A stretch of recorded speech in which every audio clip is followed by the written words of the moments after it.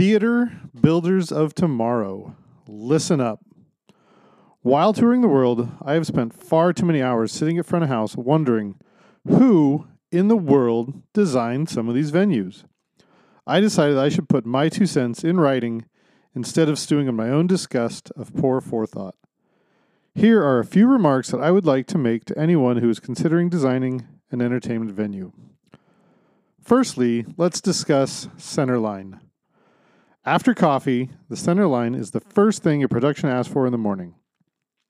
Please make sure that the centerline is visible and accurate.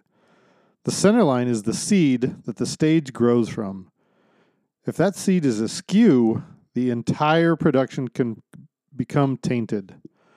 I have seen one too many productions screech to a halt because that stage was built to a piece of tape that the carpenter thought was the centerline, and the lighting team built their rig to the center of the truss, which isn't actually the center of the stage, and the rigger's rig to the center beam, but that's not the center of the room. All departments need to work off the same center line to assure symmetry and beauty. The center line of the stage has to match the center line of the truss, the motors, the speakers, the audience, and hopefully the mirror ball. Which brings me to my next observation. Symmetry. Make sure your performance space is as symmetrical as possible. Asymmetry has a time and a place, but it's not in your multi-purpose room. Leave the asymmetrical weirdness to Cirque du Soleil and Frank Gehry. Your venue needs to be symmetrical so that a 40-foot downstage truss can reach 30 feet of trim on stage left and on stage right. This means that if there is a staircase from the deck on the dance floor on stage left, there should be a staircase on stage right as well. Make sure that when the giant red curtain closes, it meets in the middle. I learned a long time ago that you can get asymmetrical looks from a symmetrical design, but it doesn't work the other way, says LD Steve Lieberman of SJ Lighting. When you're designing a show that is presenting a centerpiece, a stage element, a DJ booth, whatever it may be, the cleanest looks always come from symmetry. Make it dark. White walls and roofs have no place in the theater. That goes for yellow, orange, beige, and amber as well. Performance spaces are supposed to be dark so that all of the audience's attention is on the performance.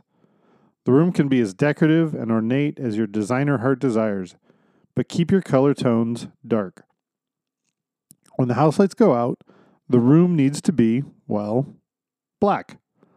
I understand the need for illuminated exit signs, but the flickering LED in the house right vestibule lighting the Grecian urn needs to go out when I want it to go out. House lights that don't go out are useless. Here's a perfect example of a bad house light design preparations as told by my lighting crew chief, Ronnie Beal. It was 1999, and I was on tour with the band live. We were playing colleges.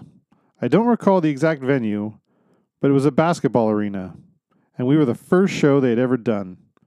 After we loaded in, I inquired with the local promoter about house lights. After a few I don't knows, we located a building maintenance man who seemed to think that the house lights were always on.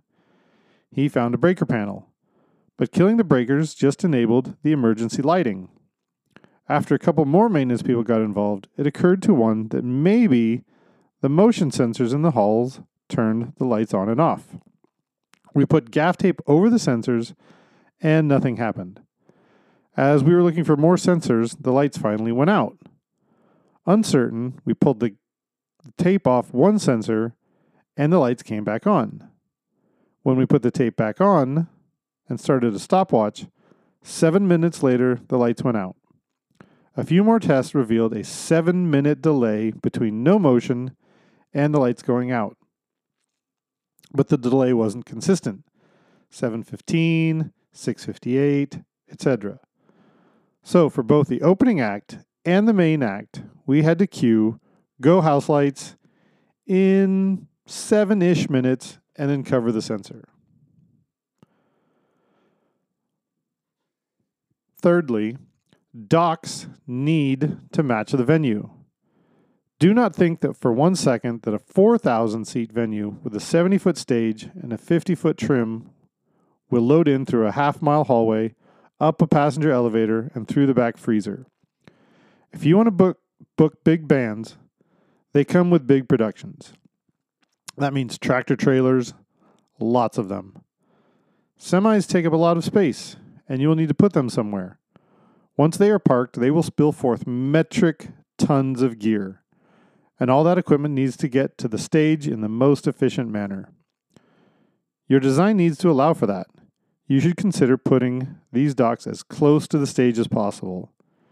You could get really creative and actually allow the trucks to offload directly onto the stage. If the path requires an elevator, you need to ensure that the elevator is proportionate to the stage. If you have to make the load and path down a hallway, make sure that the path is level, wide, and clear of obstructions. Speaking of, storage space is not an option. It is a necessity. Just because you designed a stage large enough to fit a 747 does not mean that any of that space can be used for storage. In fact, the opposite is true. Your stage needs to be emptied for the next production, and now you need a space to fit your 747. Verify that your venue has a proper amount of storage to suit your performances. Make the storage areas accessible. I don't want to take all of my dead console cases down a staircase, through a doorway, and shove it in the keg freezer. I need it immediately after the show. Please put power and data everywhere. Has an accountant or contractor ever told you that you don't need to consider putting an outlet on that wall because no one will ever need power there? If so, you need to be prepared to do battle for that outlet. The very first corporate event that confirms in that room will put a banquet table with an ice sculpture, carving station, or LED uplight against that wall. Your venue needs to be ready for such an occasion because it happens all the time.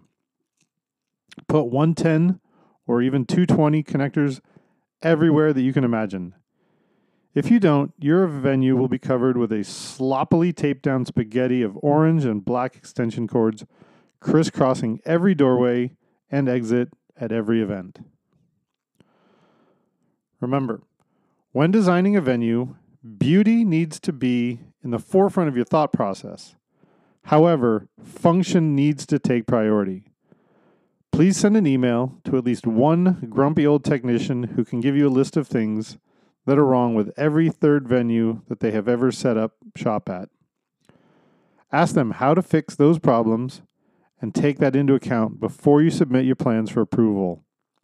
You will get mad props from technicians, production managers, and touring bands for years to come.